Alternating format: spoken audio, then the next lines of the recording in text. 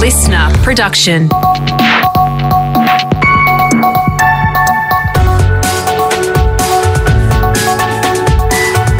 Your morning agenda with Natasha Belling. Good morning. Thanks for your company. Let's check what's making headlines this Thursday, the 22nd of July.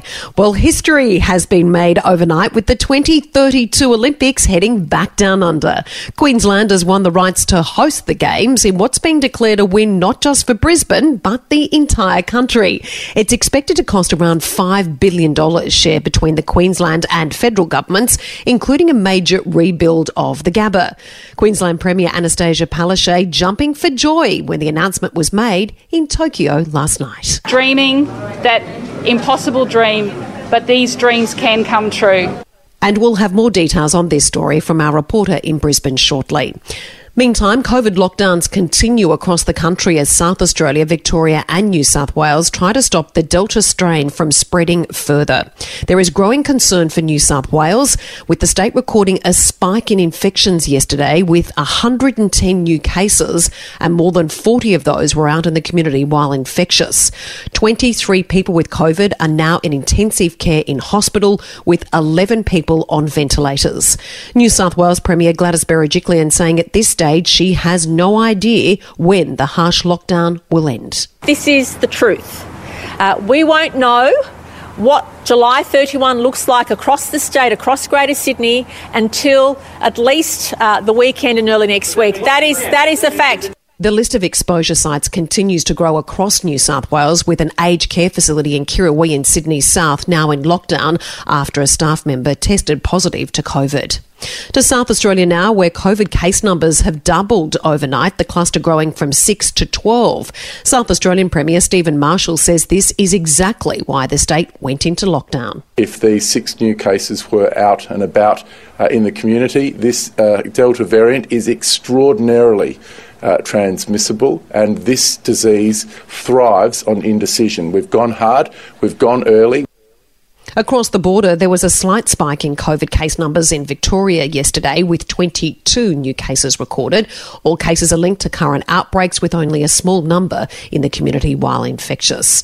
Meantime, the Prime Minister says the Delta strain is presenting a new challenge right around the world, warning the impacts of the lockdowns could be felt for months. Scott Morrison fronted the media yesterday, admitting the government has made mistakes in the bungled vaccine rollout. Those delays are regrettable. We all know they're a result of many factors. I take responsibility for the problems we've had, but I'm also taking responsibility for the solutions we're putting in place and the vaccination rates that we're now achieving. The Prime Minister has labelled the state shutdowns a heavy burden on the economy, but has rejected ongoing calls for JobKeeper to return. And Perth has officially recorded its wettest July in 2 decades. The West Coast capital breaking the record of 186 millimetres in 2001, with the month already sitting at 210 millimetres, with more than a week to go.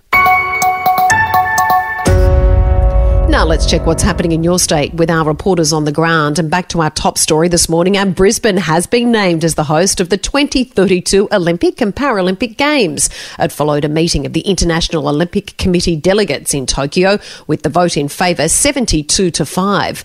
Australia now host for the 3rd time, behind Melbourne in 1956 and Sydney in 2000. Our reporter David Shiraz has the details from Brisbane. Good morning, Tash. Well, this vote was long considered ceremonial. After all, Brisbane cemented itself as host months ago, beating the competition to become the preferred bidder.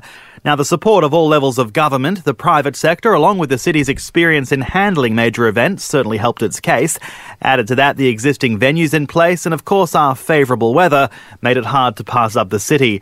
The Queensland government predicts it'll cost between $4 and $5 billion to host the Games, money it hopes to recoup back, and money that will no doubt be re-injected back into the economy.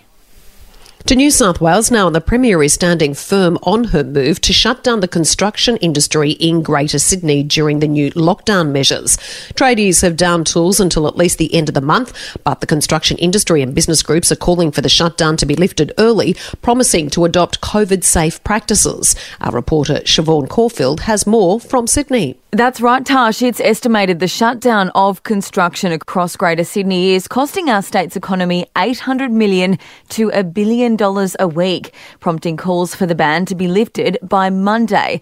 Premier Gladys Berejiklian isn't backing down, though, and says the industry isn't the only one doing it tough. A lot of communities, a lot of businesses, a lot of individuals have been impacted for at least a year and a half, and we appreciate and acknowledge that. But all of us have a role to play. The government wouldn't have made our decisions unless we absolutely had to. The science and the facts are there. Now, for the latest in business and finance news this morning, we're joined by Peter Switzer from the Switzer Report. And Peter, good morning. As the Sydney lockdown drags on and other states face stay-at-home orders as well, top economists say we could be heading into a recession, but the Prime Minister says it won't happen. That's right, but the Reserve Bank and Treasury do agree with him at this point in time. But it will depend on how long the Sydney lockdown persists. Right now, the PM is being blamed for a slow vaccine rollout that has caused a new round of lockdowns nationally. But he blames the scientific panel who warned of clots for 50 and 60-year-olds, which has spooked Australians about the AstraZeneca vaccine. And in regards to the economy bouncing back, we've seen before Australia's done very well, even on the international front, in recovering after lockdowns. Will it happen this time around once the lockdowns are lifted? Yeah, everyone is expecting that once the vaccines get to a much higher level, expected around later this year, the economy will rebound. And that's the only payoff from a lockdown. It's terrible in the short term. In the long term, it's like a coil that springs out once you get all the restrictions taken away, and all economists agree with that. Let's hope it does happen, Peter. And on the vaccine front, there is some good news about some local businesses that could help produce the vaccines. Yeah, that's right, Tash. Already our international company CSL has put its hand up to make the higher regarded Moderna and Pfizer vaccines locally. But after a request from our Department of Industry, Science and Resources, 12 smaller biotech companies officially say they could do it too. Let's hope so, Peter. Thank you. My pleasure.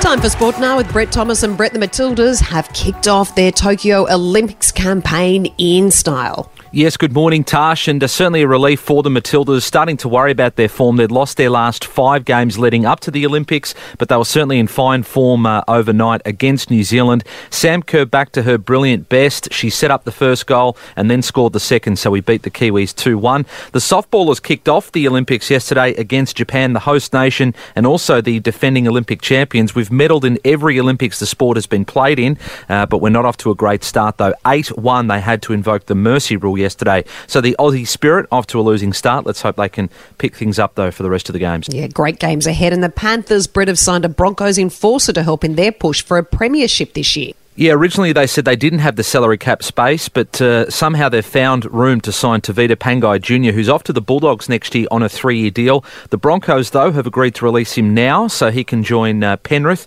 in their push for a premiership, as you mentioned. Ryan Girdler is a legend of the club, and they do believe that they will get the best out of Pangai, who was almost sacked by the Broncos last year for COVID breaches. Now, he's going to come into an organisation that are going to hold him accountable, not through the coaching staff, but on the field. He's got players there that have been working hard to get into a certain position to give this premiership a real shake at the end of the year, and they are not going to sit down and allow this guy to come in and be disruptive in any way, shape or form. Round 19 kicks off tonight. We've got Parramatta and Canberra, a bit at stake for both sides. The Raiders back in form. They've beaten Manly and Cronulla in their last 2 starts. The Eels are out to cement their position in the top 4. Of course, they are without Mitchell Moses. And the AFL now, Brett, the Players Association is backing the decision to keep the season going.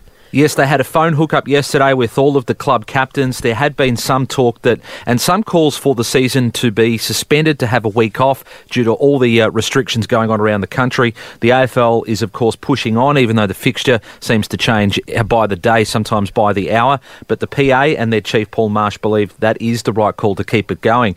In some other AFL news, Sean Higgins has revealed he's been cleared of staging. He'll play his 250th game in Geelong's Sunday showdown with Richmond. He initially copped a $1,000 fine for exaggerating contact after a tackle from Dockers defender Luke Ryan. He says it was a charge worth fighting. I've been notified that it's all been cleared and dropped, and not normally something that I'd worry too much about, but when I felt that it was 100% untrue, then it was one that we thought if we did, it would get the result that has been given today. So I think that's good, and we just move on. And the round kicks off tomorrow night. It's Port Adelaide against Collingwood. Exaggerating. Who would ever do that? Brett, thanks so much. Thanks, Tash. And a US man is $1 million richer after winning big on a COVID scratchy. Gary Smith got his second jab while visiting family in Texas. The state has a new incentive program which allows people to win a scratchy or a gift voucher once fully vaccinated. Gary says he'll use the money to pay off some bills and help out his family. And that's all you need to know to start your day with your morning agenda in your podcast feed from 6:30am every weekday morning. You can also catch the latest episode in a whole new world of audio by downloading the new Listener app for free. I'm Natasha Belling. Thanks so much for your company. Stay safe, have a great day, and we look forward to seeing you tomorrow. It's Friday.